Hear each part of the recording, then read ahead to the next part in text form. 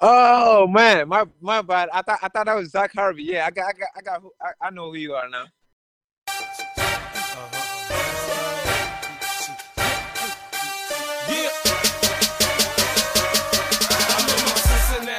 Good day and welcome to the Cincy Slangin' Bearcat Basketball Podcast. I'm Coomer, joined as always by Hummer. Hummer, what's up, buddy? Well, Coomer, today is a special day. And I don't think today is my job to tell you what kind of day it is. We have a special guest today. Mamoudou. It's a great day to be a Bearcat basketball fan. Great to have Mamoudou Diarra on the podcast. His interview comes later in this episode. Lots of great stories about the past season. He's a hilarious character, a fan favorite, and someone who has lots of belief in his own game. It was great to interview him. So yeah, make sure you stick around, all right? We got some good stuff coming up for you, but stick around.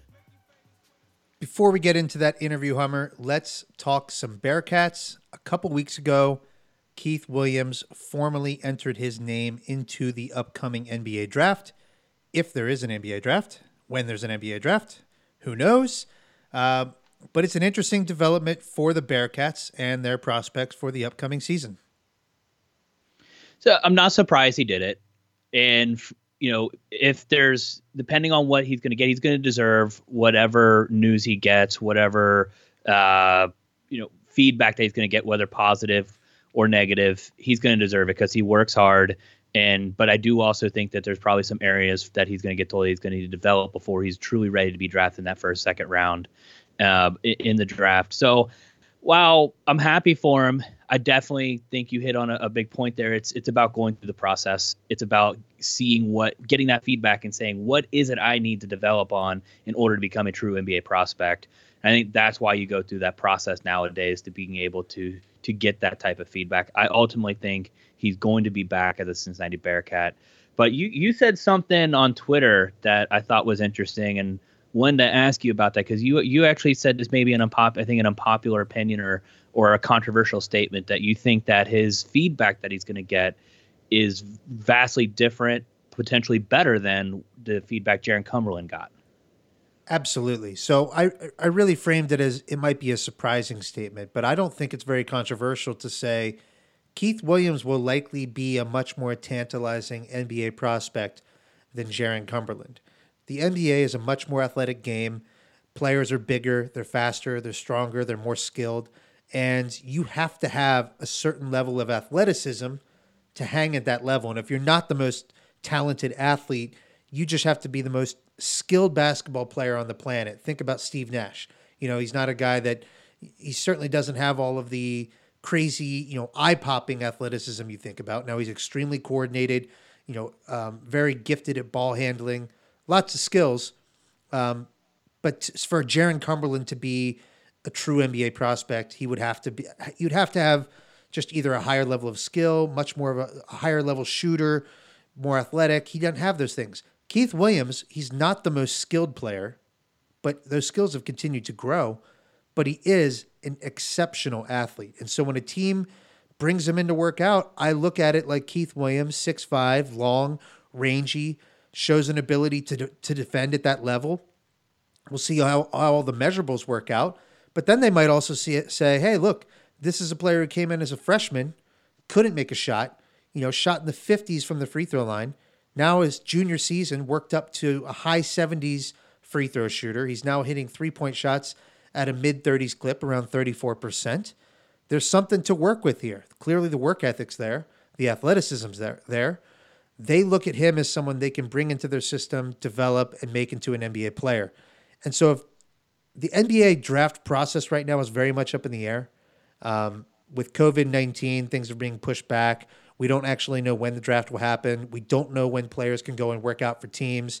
That is probably what's going to hurt Keith Williams, because I think, similar to Jacob Evans, Keith Williams is the type of player, if he got in front of NBA scouts and NBA personnel, he may jump off the page more than if you just watch his game tape, because in his game tape, you may not get as good of a sense for what he could actually be at that next level. Jacob Evans worked himself into being a first round pick largely based on how well he did in those individual workouts. And if Keith Williams doesn't have the opportunity to do that, it might hold him back a little bit, and it might make it more likely that he actually comes back to Cincinnati. Yeah, and let's keep in mind, though, these players, they work hard for these opportunities. But in the end, just because he declares for the draft isn't necessarily a bad thing for the Bearcats. One, it's going to increase the visibility of the program by saying, hey, guys who come to Cincinnati have the opportunity to work out in front of NBA scouts. Guys who come to Cincinnati have the opportunity to play in the NBA. Guys who come to Cincinnati have an opportunity to thrive and have lasting careers in the NBA. So the more players we get going through this process, the better it's going to be, because I hope to God we see this in 3 years from guys like Tari Eason and Mike Saunders Jr. You want to see us developing players as a program going into that NBA draft status. Oh, I agree. It's not a bad thing if your program's churning out pros. We need more Cincinnati Bearcats in the NBA ranks. It's good for your visibility. It's good for recruiting. It's good to show that you have a coach who can get guys to the next level. I'm wishing Keith good luck. I hope that he does have an opportunity to meet with teams in person and really show what he's capable of. Because honestly, Hummer, I'm to the point, I'm a pretty big believer. I think if Keith Williams has the opportunity to work out in front of scouts, all it takes is one team. And if he gets the right team that sees him as a project that could develop into a role player in the NBA, most likely he projects to someone who's, he's probably a bench wing, it could be a defender. And it all really comes down to, can he be an effective shooter at the next level? If there's teams that think he can do that, he could work himself into being, I would say, probably a mid-second, late second round pick. All of that, time will tell. I think I'm very interested in getting some expertise on this matter to talk about his draft stock, and that's something I think folks can have to look forward to. We're working on that now, and I want to make sure we have an in-depth scouting report from an NBA perspective for what Keith Williams could bring to the table at that level. We'll have that coming soon. But really, we should be wishing him the best. There should be no resentment or bitterness, and there's still a very good chance that Keith Williams is wearing black and red come the 2020-2021 season. Yeah, and let's also put that in perspective. Some of the reasons, and you touched on it before, but the NBA is looking at the prospect of losing $1 billion of revenue this year from having a shortened, if not canceled, season coming up here. We may be looking at a prospect that there is no NBA Finals. That's scary to think, but it is a possibility. And that being said, the decreased revenue is going to affect the league on other levels, including their developmental leagues. So if he's not able to get an offer that's right for him, he may elect to just stay in college another year in order to get that better offer. Great point, Hum. It's not that the NBA is going to scrap the G League because of a bad, $1 billion loss. It's huge. It's just an incredible potential loss of revenue for the league. Already at this point, they're going to be losing hundreds of millions of dollars. Whether they can recoup any of it by resuming the finals or resuming the playoffs, TBD. I don't think that it seems likely at this point. That means they're going to make cuts. There's not going to be as much money to go around in those cases. Teams are going to be saving money in any way they possibly can. Be it they've already talked about how it's going to affect the cap space on these teams. So there's already been a financial. The impact is already being looked at from even just the traditional roster. Right. So you're going to naturally see that trickle down. Right. And I'm not going to pretend to know or be able to see exactly what those changes would be. I just can't help but think it may make jumping into the unknown a little bit less, what's the word I'm looking for? A little bit less desirable than in years past. And so I think if you are a player who's on the fringe, like Keith Williams would be, it's probably tougher for him to make the jump this year than in other seasons. And we'll see what happens there. Now, I think it also matters too. Does he want to play? Is it specifically the NBA he's looking at? Is it just the opportunity to play professional in general? Because I would almost suspect there's teams out there overseas that would jump at the chance to have someone like Keith Williams, athletic as he is, the abilities that he has, and what he could develop into. There's definitely some overseas teams that would love to have them on their roster. It's a matter of, is that what he would want to do? And I don't know. I can't answer that question. I don't know if anybody's actually asked him that question. Yeah, I would love to ask him that question. But again, the new reality, COVID-19 impacts that as well.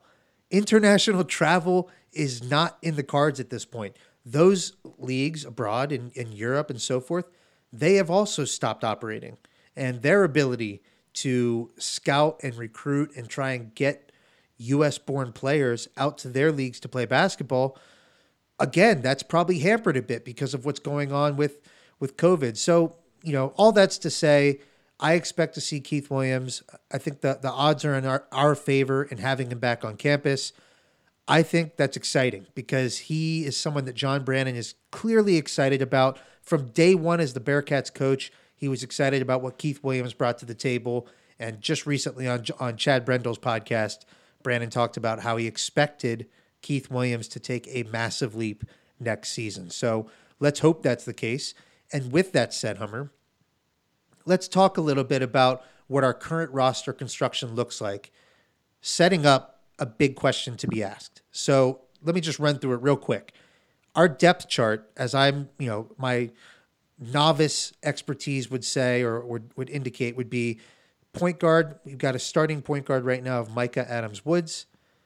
Mike Saunders Jr. would be the second on the depth chart. Mason Madsen rounding that out as kind of a hybrid combo guard. At shooting guard, I would say the top of the depth chart at this point would be Zach Harvey, just based on his pedigree, his upside. Let's assume that an offseason does wonders for him and he comes back ready to contribute in a more major way. Behind him, we probably have Gabe Madsen. After that, at the small forward position, I'm slotting in Keith Williams as our starter. Behind him, most likely someone like Jeremiah Davenport, but you could also see Gabe and a few of those guards get minutes at the small forward position as well. Power forward, I continue to slot in Tari Eason as our starter based on everything we've heard about his game. 6'8", long, huge motor, ready to come in and impact as a freshman in the same way that I would say a Jason Maxiel or a Gary Clark did. That's kind of what I'm expecting for Tari Eason. High expectations, I know. I think he's up for them. Behind him, big question mark, Prince Toyambi. Will he play basketball again? Not sure, but he's worth mentioning because as of this podcast, he's still on the team, and we're all still rooting for him to get back on the court. At the center position, I continue to slot in Mamoudou Diarra as the starter. This is where you'll be best utilized. Mamoudou Diarra should not be a power forward. He should be your starting big man. He should be the centerpiece for our team, both defensively and being an offensive player who could go out, stretch the floor from three, and then backing him up, Chris Vogt. That rounds out our scholarship players, Hummer. So my question to you, Hummer. John Brannon is currently stranded on an island. This is totally hypothetical, by the way, or maybe it's not. He's currently stranded on an island. Well, it must be hypothetical. Because we know John Brannon will, we know he will start. Our wish list is that, let's clarify that our wish list is Mamoudou should be a starting center. And I think in an ideal world, we're actually not running a center. We're not running a traditional center I think in its real world view. Exactly. I think when you have kind of the offensive limitations that this team may naturally have next season, the way you counter that is by giving yourself as many potential options to spread the court as possible offensively, and Mamoudou does that. Now, back to John Brannon being stranded on an island. Because Isn't he there? He is. Is that real too? He's so on once again, we're not hypothetical. Yeah, I don't know how stranded he actually is, although there's no planes flying these days. So I think he is actually stranded on an island. With Chris Mack. With Chris Mack, Chris Mack's wife, and both of their kids. Just a surreal scenario. Never in my life. Home and home? Is that what I'm sensing here? Is that what we're smelling? Is that a hypothetical? I'd love it. Home and home, baby.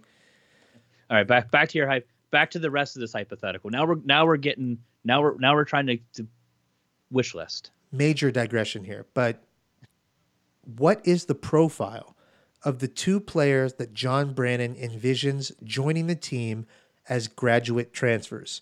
I'm not asking necessarily for specific names, but if John Brannon knew he was going to add 2 grad transfers, assuming that's the number, what do those players look like? What is their skill set?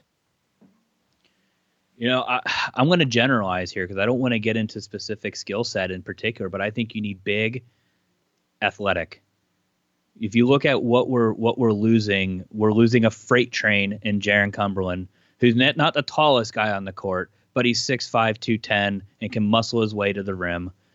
So that's a huge piece you're missing. But I think we'll have a little more finesse there with Keith Williams being able to step up. Maybe not necessarily putting 30 points on the court or on the floor every day, but Keith Williams definitely is going to, if this is his year to be a big leap, he's going to be a 20-point player. So he's going to be a 20-point per game type player. That's what he's going to have to be. But I really think we're going to be missing is someone who's in that 6'7", 6'8", 6'9", 200 athletic and jump, rebound, score close to the hoop. I know you were saying Mamoudou, Diarra playing down low, but I'm really looking for another wing who has the ability to with some quickness to the rim. So it sounds like what you're describing is your first priority is replacing a guy like Trey Scott, who had 6'8" size, had the flexibility at switching on guards, but obviously guarded the other team's opposing forward incredibly well. It's what made him the defensive player of the year in our conference. I think you're right. I think that is one of the biggest priorities because when you even look at our depth chart in terms of big men options, we've got Mamoudou, we've got Chris Vogt, and we've got Tari Eason. I'll slide in Jeremiah Davenport as an option because I do think he's big enough to probably play a little bit of 4, but that's not a lot of depth. And I didn't include Prince Toyambi because he is such a big question mark. It's hard to expect a guy to bounce back from heart surgery 1 year later and being a major contributor on a Division I high-level basketball team. So we're wishing for him to have the success coming back. But I do think priority number one, in my mind, is we need another body on our front court. Just like you said, defend the paint, grab some boards, just being flexible as a defender. And if he can make shots, even better, because we do have a limited amount of shooting on this team. So I know you were going through and you're doing the exercise of saying what, in your best guess, who's playing what type of position, what are they really? But if you're looking at what they're recruited as and what they're being listed as, we're a guard-heavy team. We are not loaded up on forwards. We're definitely not loaded up on centers. And I know I know we kind of touched on this earlier, just unless we see a dramatic increase in the quality of play from Chris Vogt, I don't think is a season-long option because he's too easy to play against. He's too easy to plan against. So, and I'm not going to lie, I did see, I think it was on Instagram today or Twitter today, he's out there running steps in an empty stadium because he's still on campus. So, he's out there working hard. So there is a chance that he's going to come back out and he's going to be playing the way he was in the middle of the season. And I would love to see that. I want to make sure, too, let's make sure this podcast is on the record.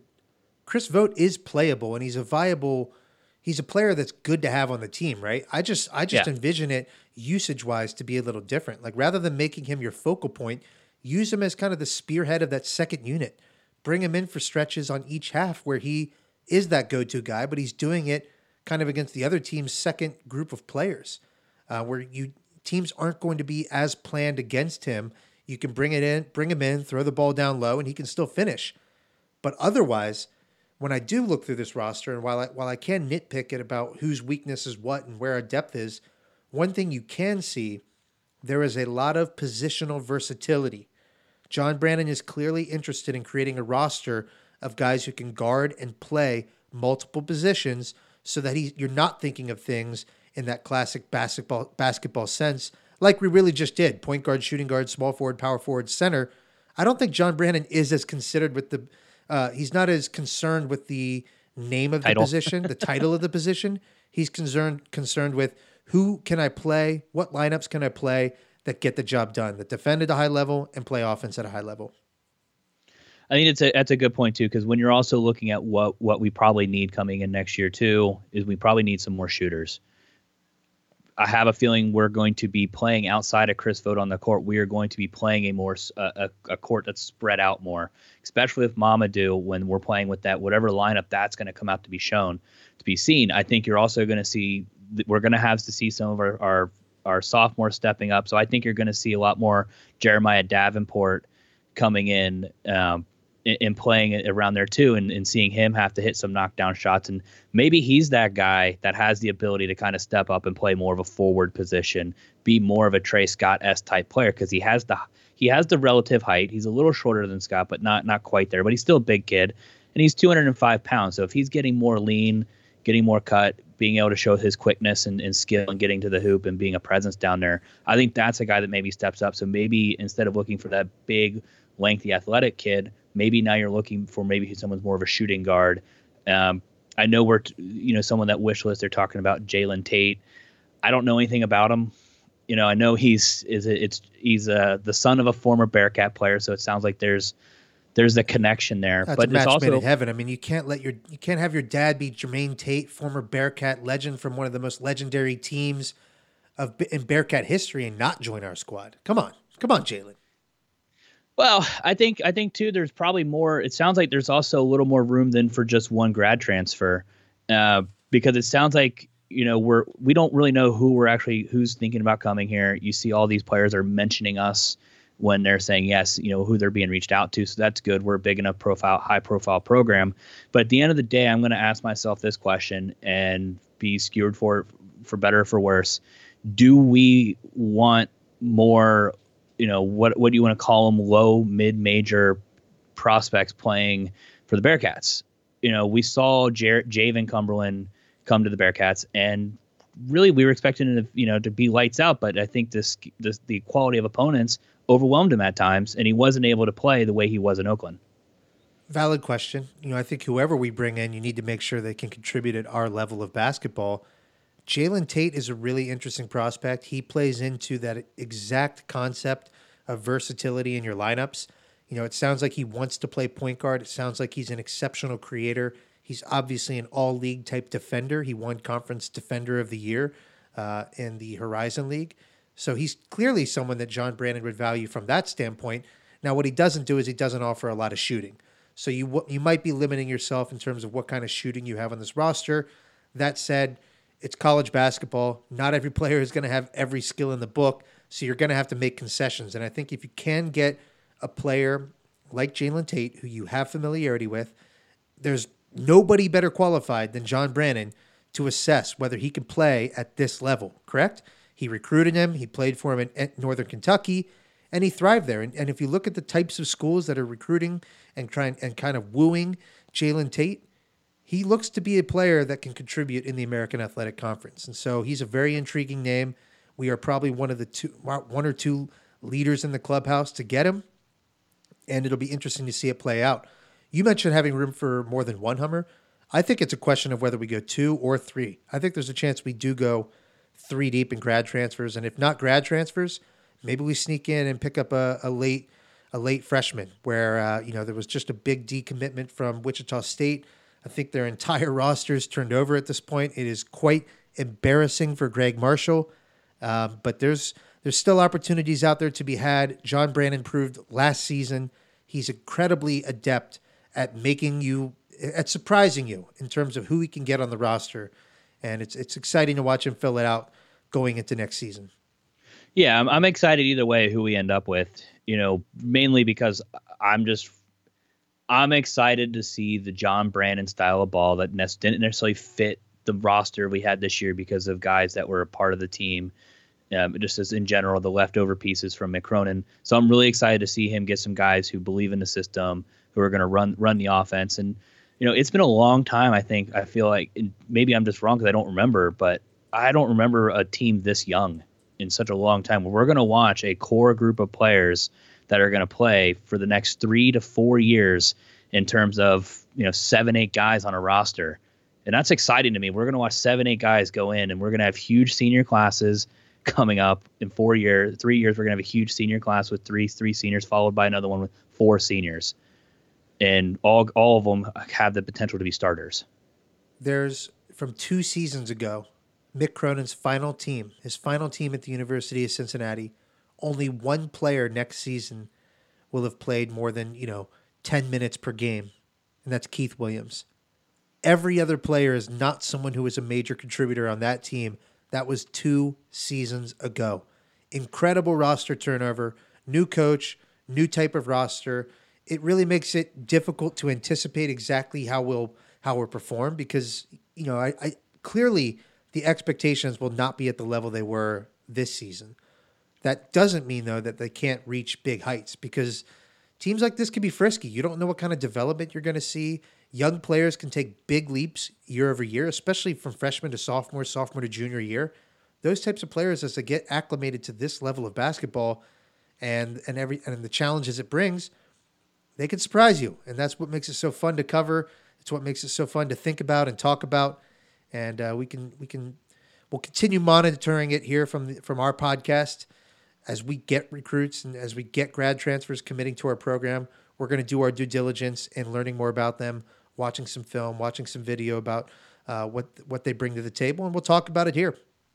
Yeah, and it's a good point too, because I'm also forgetting that we also have Chris McNeil, another guard, who's leaving us too. So I mean, we definitely got some holes to fill out. And Chris McNeil, I mean, he was definitely lacking on the offense side of the ball, but he brought a good defensive vibe to the team. And I know Brandon has said part of his philosophy is to run defense out there. So, maybe that's where the Jalen Tate is really going to fit into. If he's a really defensive player of the year, he's going to come in and provide a good defense off the bench.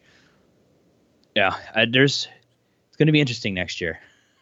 It's really hard to predict where we're going to be. It makes it so much more fun. It's fun to know. It's fun to not know what's going to happen. Now, that said, we thought we knew what was going to happen last season, and the Bearcats. We made the tournament. We did make the tournament, but we played 7 overtime games. Our best player was benched for a coach's decision. Obviously, the whirlwind that was 2019-2020 was incredible. I was glad, still happy with how it turned out. But like Cam said, the threshold between a successful season versus a unsuccessful season was fractional at best. Yeah, I mean, but you can say that about a lot of things. We thread the needle last year. I still think depending on the way the next season goes, well, it looks like Houston is about to be stacked. That's another story for another day. But the way this thing goes, there's no reason why any Bearcat team can't be competing, for a top 5 spot in this league. There's no reason we should ever fall below the lower half of this league. We should always be finishing, I think, in the top 5, top 4, just with our pedigree, our history, everything about us. Best home court in the league, according to Kelvin Sampson. Very true. So there's no reason why we shouldn't be optimistic. And there's no reason why we shouldn't be putting our trust in John Brandon, who is literally surviving on a deserted island with Chris Mack. Okay, Hummer, we've kept the people waiting long enough. It is time for our interview with Mamoudou Diarra. Let's do the do, baby. We are now joined by the man himself, Mamoudou Diarra, current active player on the Cincinnati men's basketball team.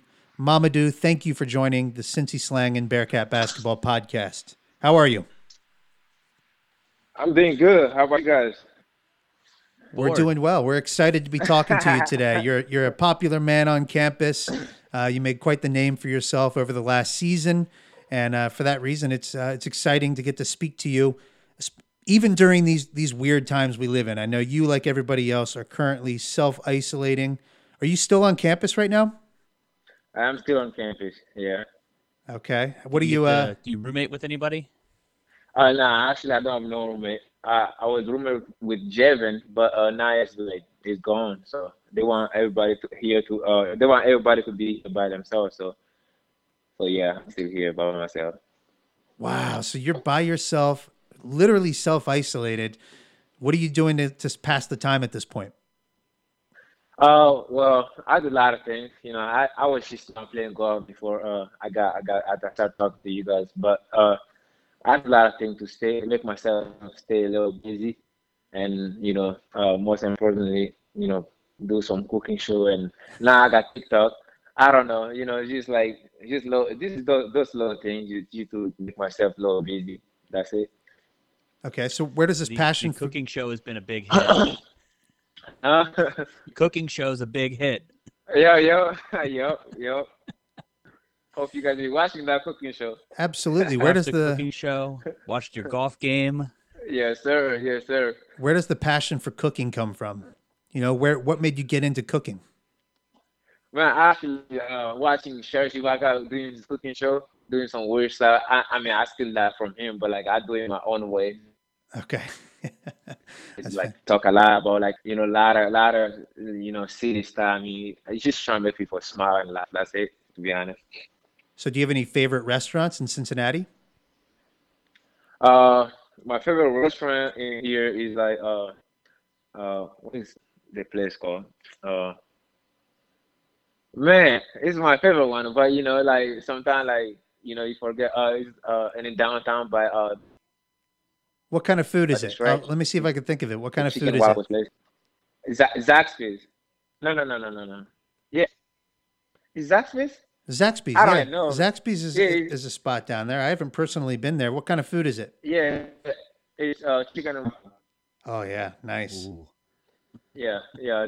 That's my favorite one. And I like eating Mexican food, so I've been going to there's a spot by Xavier Campus, and that place is good. It's called uh I don't even know, man.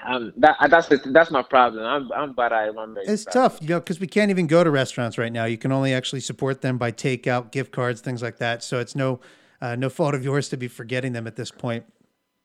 Yeah, yeah, that's So true. besides cooking with golf, do you have any other kind of side interest or hobbies that would surprise people to learn about you? What do you like doing Ah, outside of basketball? I play a lot of soccer. A lot of people don't know that. I play soccer a lot, even though I'm maybe 6'9" or whatever. Yeah, I play soccer for fun all the time, and I play video game with my friends. I mean, I used to stop playing video games because that was getting bad for my eyes and stuff, But during this time, you have to do something, So I started playing video game again, and I play soccer still. So that's the thing a lot of people don't know about me, and but Oh, What's good. your I'm good what's at your it. favorite video game? What are you playing right now? I play FIFA. I play FIFA soccer game with my friends a lot, and I play online. Just talk to people and talk a little smart, and yeah, I play Fortnite. When I can't sleep or when I got some friend DMing me or you wanna play or whatever. Like so I don't know just to hear their news and stuff like that. But I just play Fortnite and FIFA, and I play some other video game. A lot of people don't know about it. It's called God of War. So it's basically Okay. like the whole like gods like type thing, Athena's and Zeus and stuff like that. So yeah, those games are interesting. I've been on a little Fortnite and some NBA 2K20. Those are Yeah, the funny thing is I don't like I'm gonna be a first basketball player that don't know how to play 2K. I do not know how to play 2K at all. Like the first day I tried to play 2K with Jaren, I believe he beat me by 50 or something like that. And nah, this is not my game. And he was playing. I don't know how to play, so he's just like trying to make fun of me. Like play, make me play, and then beat me by 50, and then it's just like people beat me by 50. There's a good precedent too for with the soccer playing you were talking about with players who were really good at soccer to also then play basketball. Steve Nash, Hakeem Olajuwon, Joel Embiid. That's good company you're keeping. Oh yeah, definitely, definitely. Yeah, in Africa, you have to when you grow up in Africa, you have to play soccer at least, and a lot of different other sports. Like people don't even hear about like in America here, like handball. We play handball over there, which is like kind of like you catch a ball and you take step, pass the ball, and like kind of like layup type thing, but you throw in a goal. And we play like a lot of different sports in Africa. So So when did you actually start playing basketball? soccer is when I started playing basketball when I was like 14, 15. Okay. So I started playing basketball a year later, then or a few years, like 2 years later, I believe, and I came here when I was 16, 17, about 17. So yeah, I started basketball kind of late, but I learned fast because I was playing with like, so I started like practice with one of my coaches, like my hand played basketball her whole life. She is the Olympian. She played in the Olympic thing back in Mali. So she went to China in 2010 and played basketball and and stuff. So like I got basketball people in my family, but before I thought basketball was like women's sports. I thought it was like basketball. In Mali, like you play, everybody else playing soccer. If you're the only one playing basketball, they be like, man, you probably like woman type of person or whatever. But I didn't care. Because it was hard for me to like just go to basketball court and play basketball and still hearing people be like, man, what are you doing, man? Why you not playing soccer? Why you playing basketball? Like, man, those type of thing. But now everybody, start like seeing like basketball is no women's sport in Mali. But so that's when I started playing basketball because of my hand, honestly. Okay. Are there any players that that inspired you, or that you looked up to, or that you maybe even model your game after? Like who were the guys you looked at? Like, hey, I see them as the kind of style of play or type of player I want to be. Uh, I mean that's a good question. So I used to look at what are old video of my dad. I mean I'm not gonna be like him. Maybe, I don't know. But I used to watch him back home a lot. I used to watch every single tape. There was a time in Mali, like a little they could tell you like every single sound of the what commentary, like the commentary dude is gonna say in French about the video, like it's when he's taking the jumper and stuff like that. So like because I watched the video so many times. And I watched like a lot of technology one, but that was back in Africa, like I say. When I came here, I started like seeing KD and all those people. I'm like, man, I'm trying to be like KD or something, but we everybody got different paths, so yeah, we totally different. Well, yeah, but since I come into college, honestly, like like I find some new players like I really like, and I really trying to get my game to their game, like Pascal Siakam and uh I will play with DeMar Johnson a lot. So like, Okay. I like his basketball, to be honest. I like how he play, how he dribble and shoot and everything. I Yeah. mean, yeah, I look at some people like him too. So So he's a great dude. those are two guys with pretty good size who both handle the ball on the perimeter. Is that something you are working on or want see yourself developing over the next couple of years with the Bearcats? Do you want to kind of work on that handle so you can be an off the dribble type guy?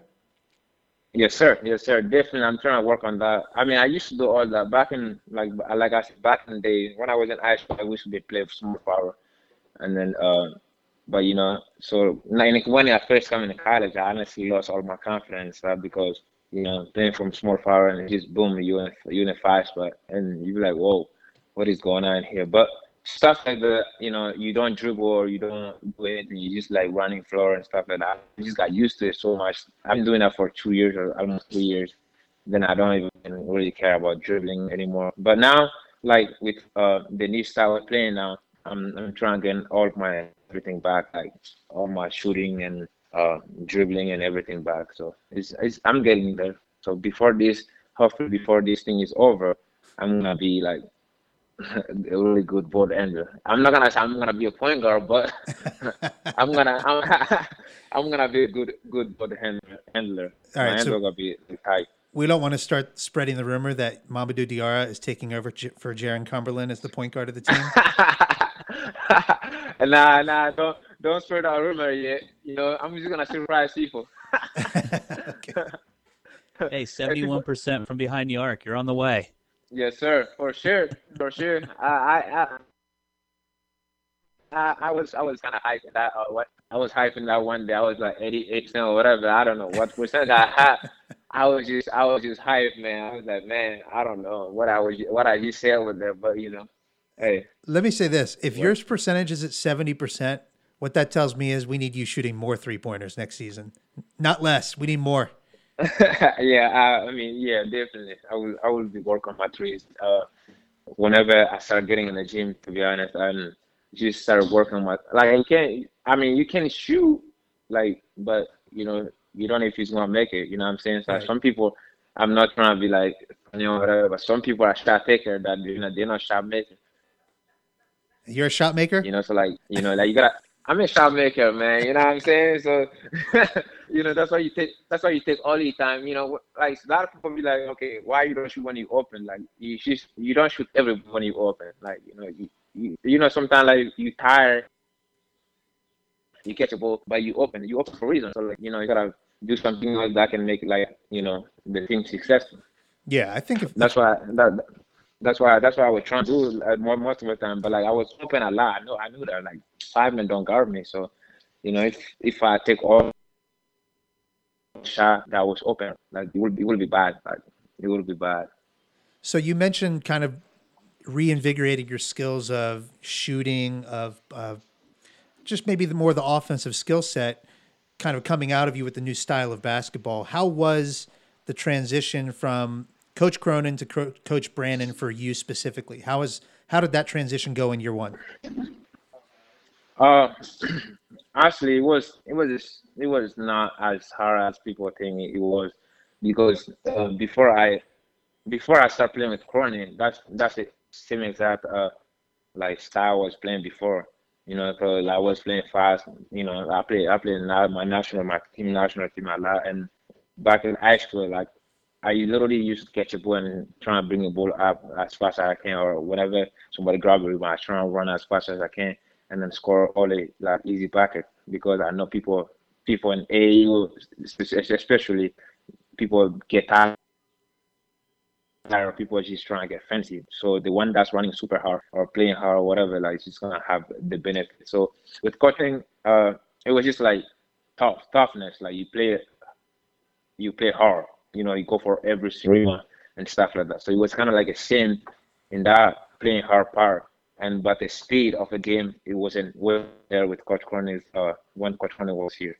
But with Coach Brennan here, me running up and down, don't care about the ball or whatever. Like he's just play the game, move all the time. Like she's trying to do screen for somebody, guard on defense, like guard, like if you guys watch my AU game, I played 1-3-1. Almost my all AU season. I was doing the same exact thing. So I mean, I'm coming here in redshirt the first year and second year barely play was like not the thing I was like I don't know. So I didn't get to use all like the thing I used to do before. But it's like people say it's a new level. So everything is different. Everything is like whatever like. But so the transition was easy because I'm used to both.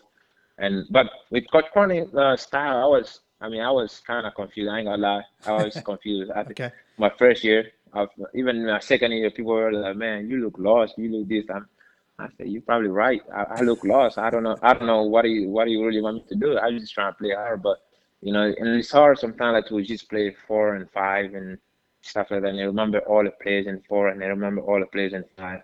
And you never know which one is gonna call. Especially like I started learning English now, even a long time ago. I started learning English when I first got in state, so it was just hard. But I got used to it after the first year. Second year, I was getting better at it, and boom, Well, this season it we're was gonna come clear down with different stuff.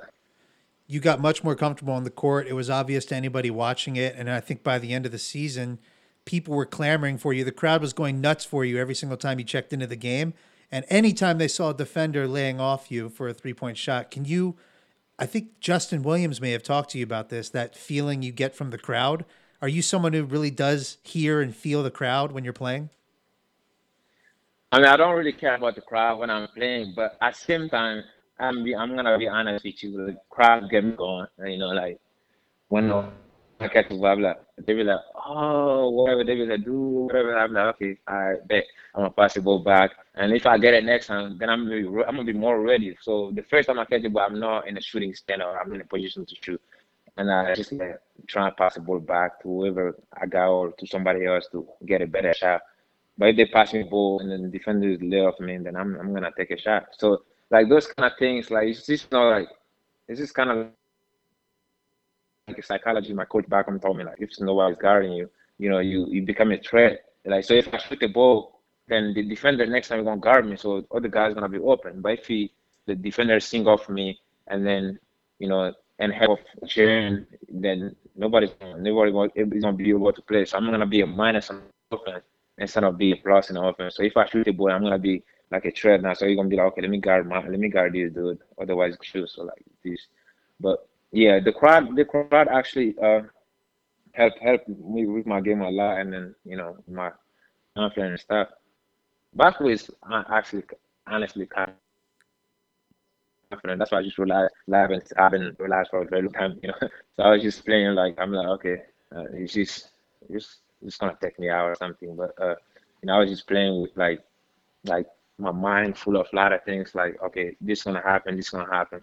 Let me focus on players, let me focus on defense, let me focus on this, and look at the coach if he's happy that I'm playing good, happy I'm playing good. But at some point I'm like, man, let me just play my basketball. If you take me out, you take me out. And then that really works. And I play free, and everything started working out good. So I'm hoping to keep doing that. And now me and him, like me and Coach Brennan, like our relationship is getting like very stronger than I ever like have a coach in America like that. We are me and him are getting close now than anybody else, to be honest.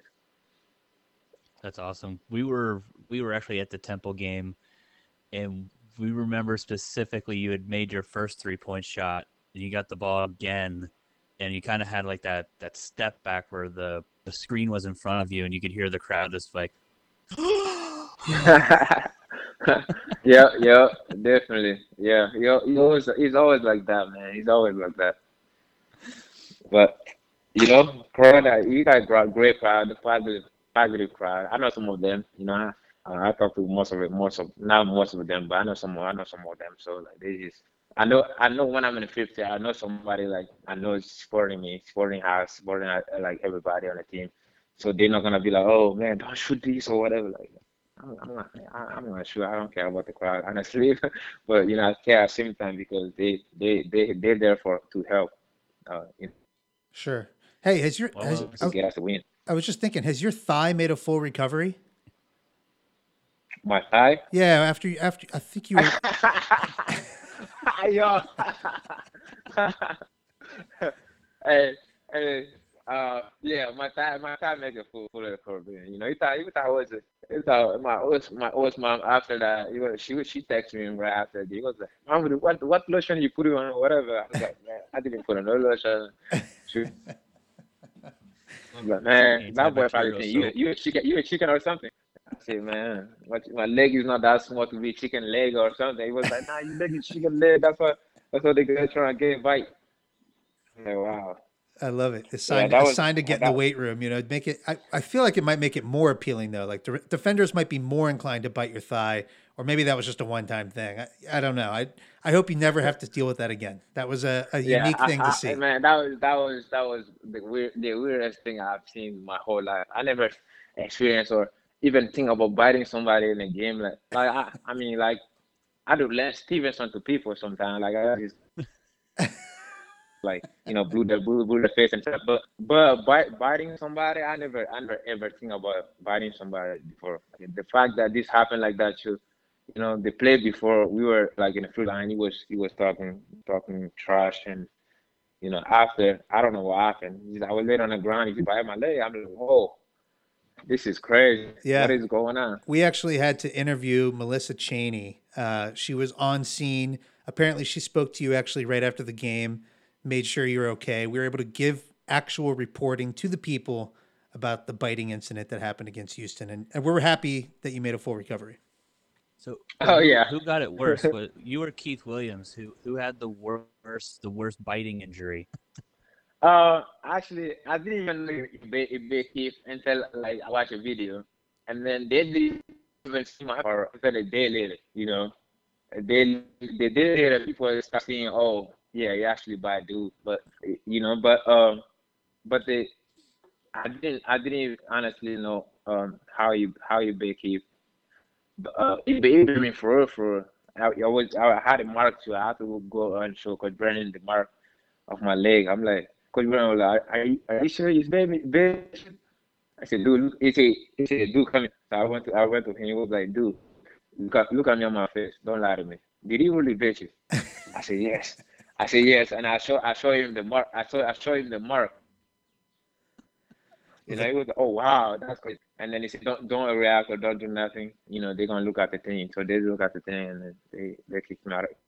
That's where you guys really forged that Kick me out special again. But relationship. That's where you and Brandon, the special relationship started, it sounds like, is when he knew he could trust you, that you were telling the truth, that you got maimed on the court by another man's teeth.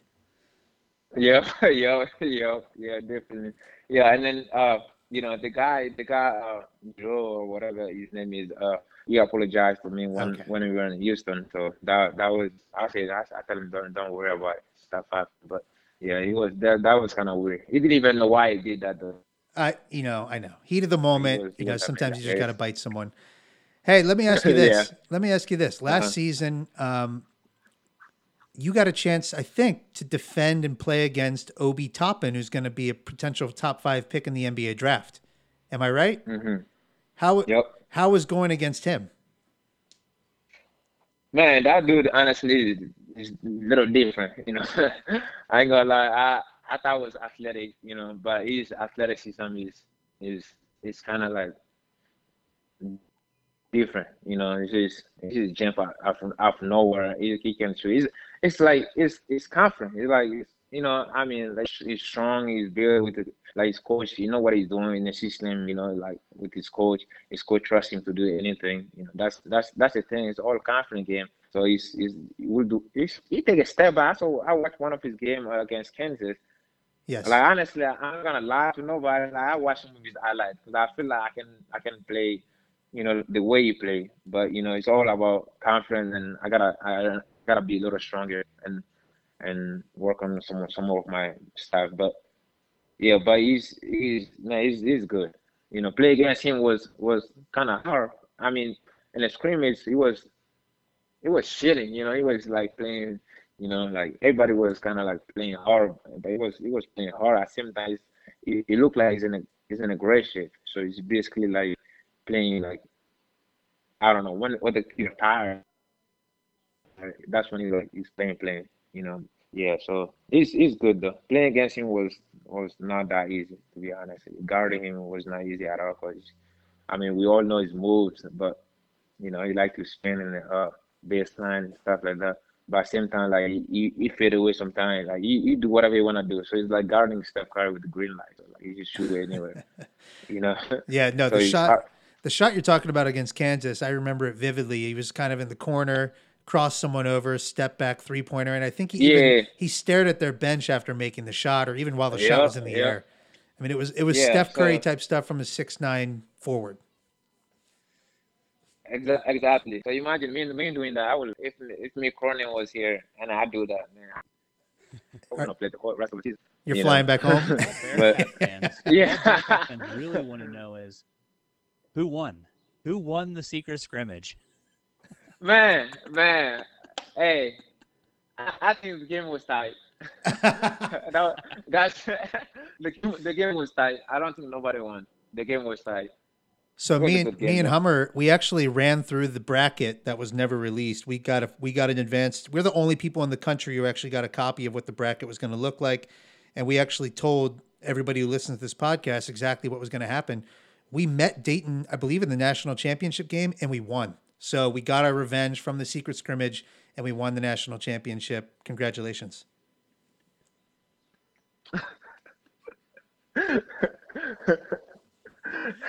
I don't know what to say now, but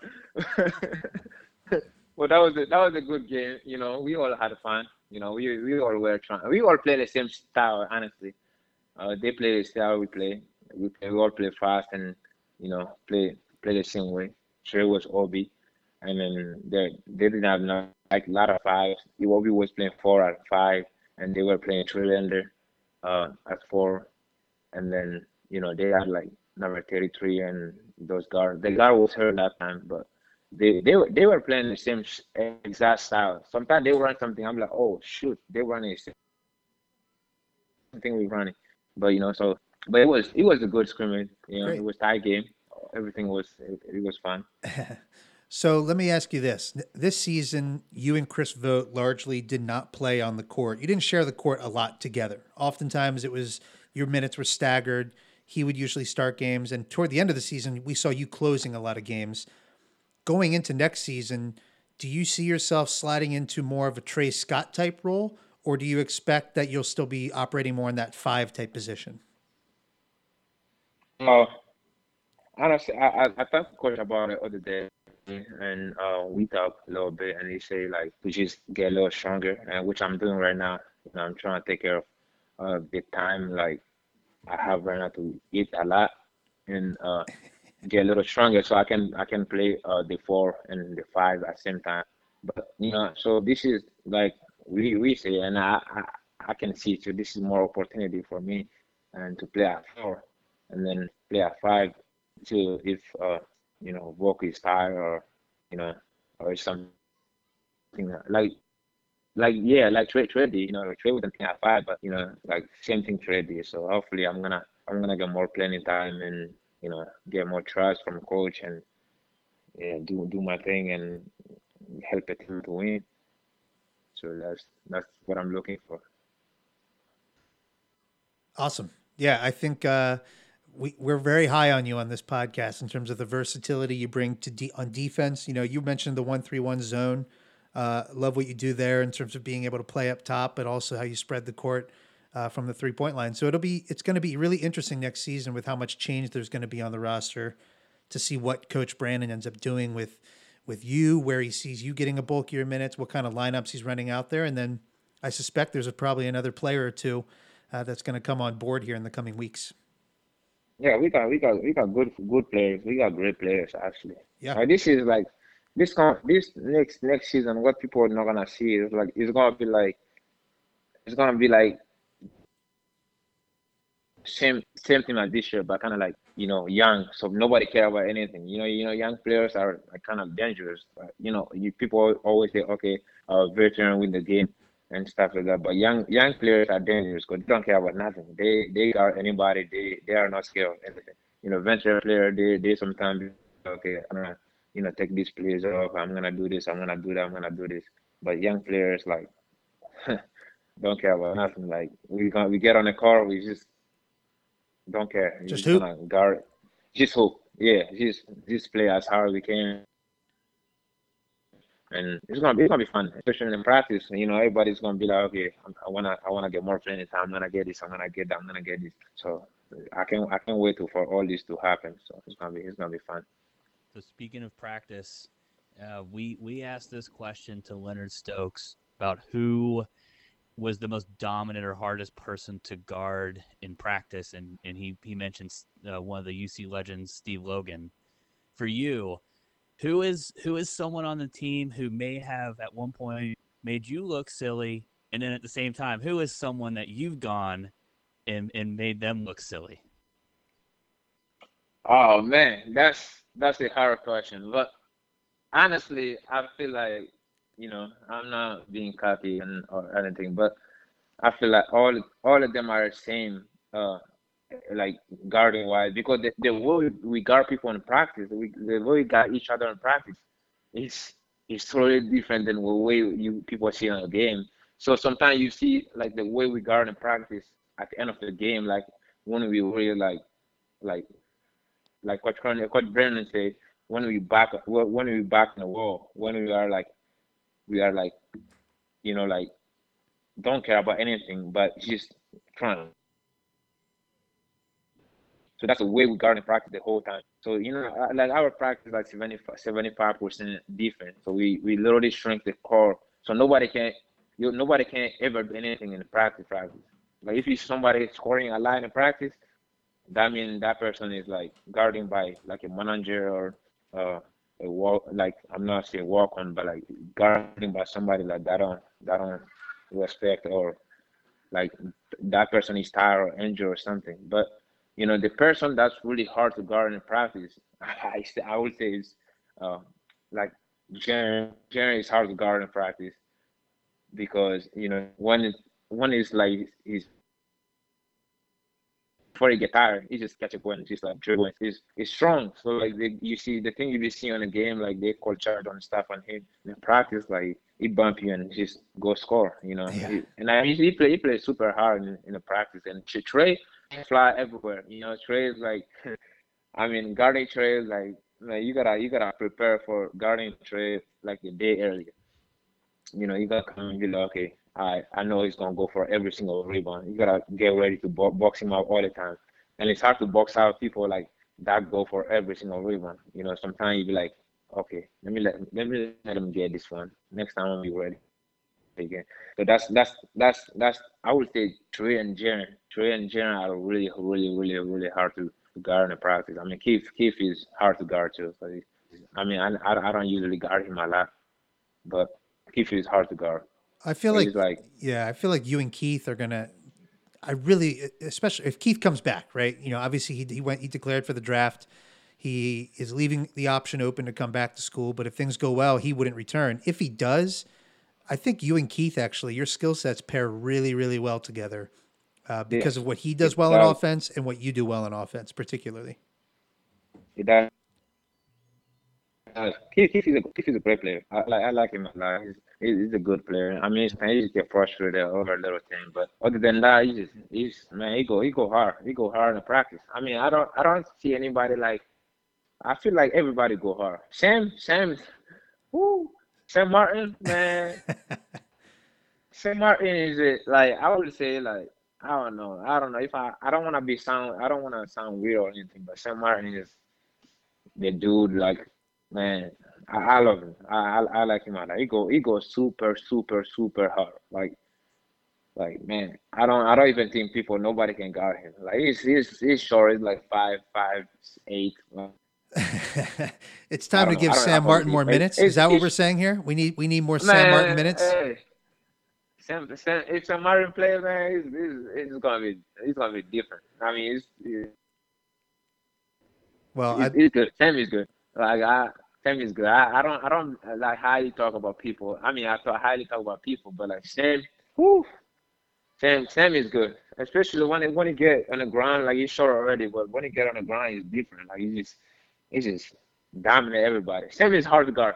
I would take that. I would take everything like after Jaren Trey, uh, uh, Keith. Sam is the hardest dude to guard in practice. From not from only me, from anybody else, from anybody. picking my Like jaw that's up that's off the kind of ground. That was not the answer I that. expected, but I love that Yeah, answer so yeah, much.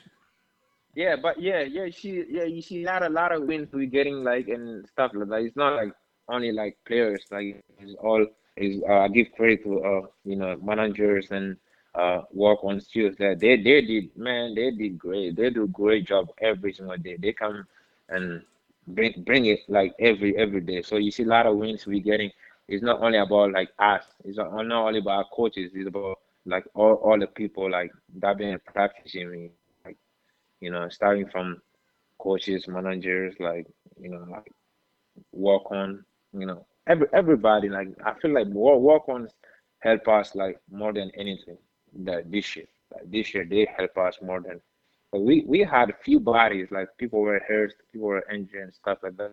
But with work ons and Sam being Sam, like doing man, I was like every day I come to the gym, I'm like Sam, please don't go hard on me one today.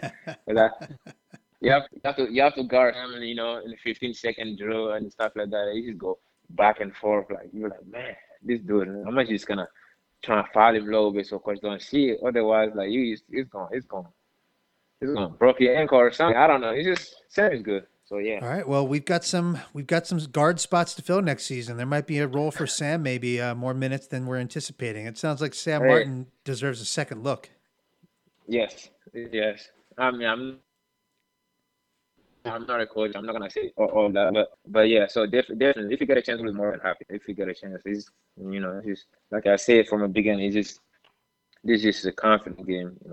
He's confident and start playing, then boom, he can literally like be the greatest walker to ever play in here. If I say that dude Mitchell gonna probably text me or something. He's like, damn. It's like, dude, what are you talking about, man? I was like, yeah, Sam is good, man. The Sam is greatest good. walk on in Bearcat history. All right. I'm putting it out there. That's the clip. That's the clip we're sending to the interwebs. Man, yeah, now you gonna be like, man, dude, come on, bro. Yeah, but yeah, Mitchell is good dude too. So, Yeah. yeah. Fantastic. Well, Mamoudou, we really appreciate you joining us. Hummer, you got any parting shots for Mamoudou? I know you're good with the last questions here. All right. So we ask a few questions to all of our guests. We call them rapid fire questions. Okay. The first one is very polarizing. This is the one that will determine whether 50% of Cincinnati is your most diehard fans, while the other half is just like, get this guy away from me. Skyline or Gold Star? Skyline. All of Cincinnati loves you. We thank you. Sir. Uh, do you eat Grader's ice cream? I have grilled ice cream before, yeah. I What did. is your favorite flavor of Grader's ice cream? Uh, Man, that's tough. That's tough, you know.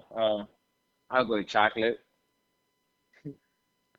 Just Chocolate's a good one. chocolate, solid. Nothing too fancy there.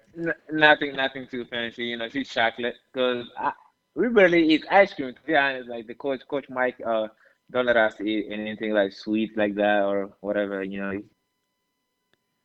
Yeah. Definitely, Wink, wink. yeah, We but all just winked at each other, Coach Mike. yeah. We're all going to wink after this one, too. So Okay. when we're not in season and you and the boys are like, you know what? I want to go have some fun tonight. Where do you go to enjoy a nice cold soda? Uh, man, man, that's tricky. But but honestly, I don't go out, or I don't even do those things. But I follow my friends sometimes. You know, we go to in a Tuesday we go to St. Clair's, and Okay. yeah. So, It's but just yeah, we some innocent dancing, some I like socializing. people think I'm weird because I don't do those things. Like, I don't go out, and when you see me out, then somebody forced me or somebody's birthday on the team, then they make me go out with them or something. For real, like I barely go out. I'm kind of weird about going out. But there is no point, you know. I go there and stand there and look at people. I don't do nothing at all. Just standing in the corner and boom, Standing in watching a somebody corner walk. shooting threes. Hey, standing on the corner, watching people walk on my shoes back and forth, because they can, they be like, oh, yeah, you tall, yeah, how tall are you? So I answer a question all the day, all night. Like, I mean, man, I should just stay home and just do something over there fun, other than going out. But, it's fun sometimes, but sometimes it's not fun at all. Well, I think you not going out is good for the public because you have just one of the most incredible TikTok accounts. You're really fun to follow on social media. Uh, Keep up the good work. If you're not going out during this time of quarantining, I suspect the good content will keep on coming. Yes, sir, for sure. Yeah, we gonna make some new cooking show pretty soon. Mamadou, thank you for joining the podcast today. We really Yes, appreciate it. sir. Really fun to watch you develop and grow last season. Good luck next season. Good luck in self quarantine, and we'll talk to you next year. Thank you so much. Thanks for having me. Thanks. Yes, thank you. Hey, by the way, I thought you were Zach Harvey. Because I was confused. I'm like, yo, Zach, why you calling me like that? No, But definitely not Zach Harvey.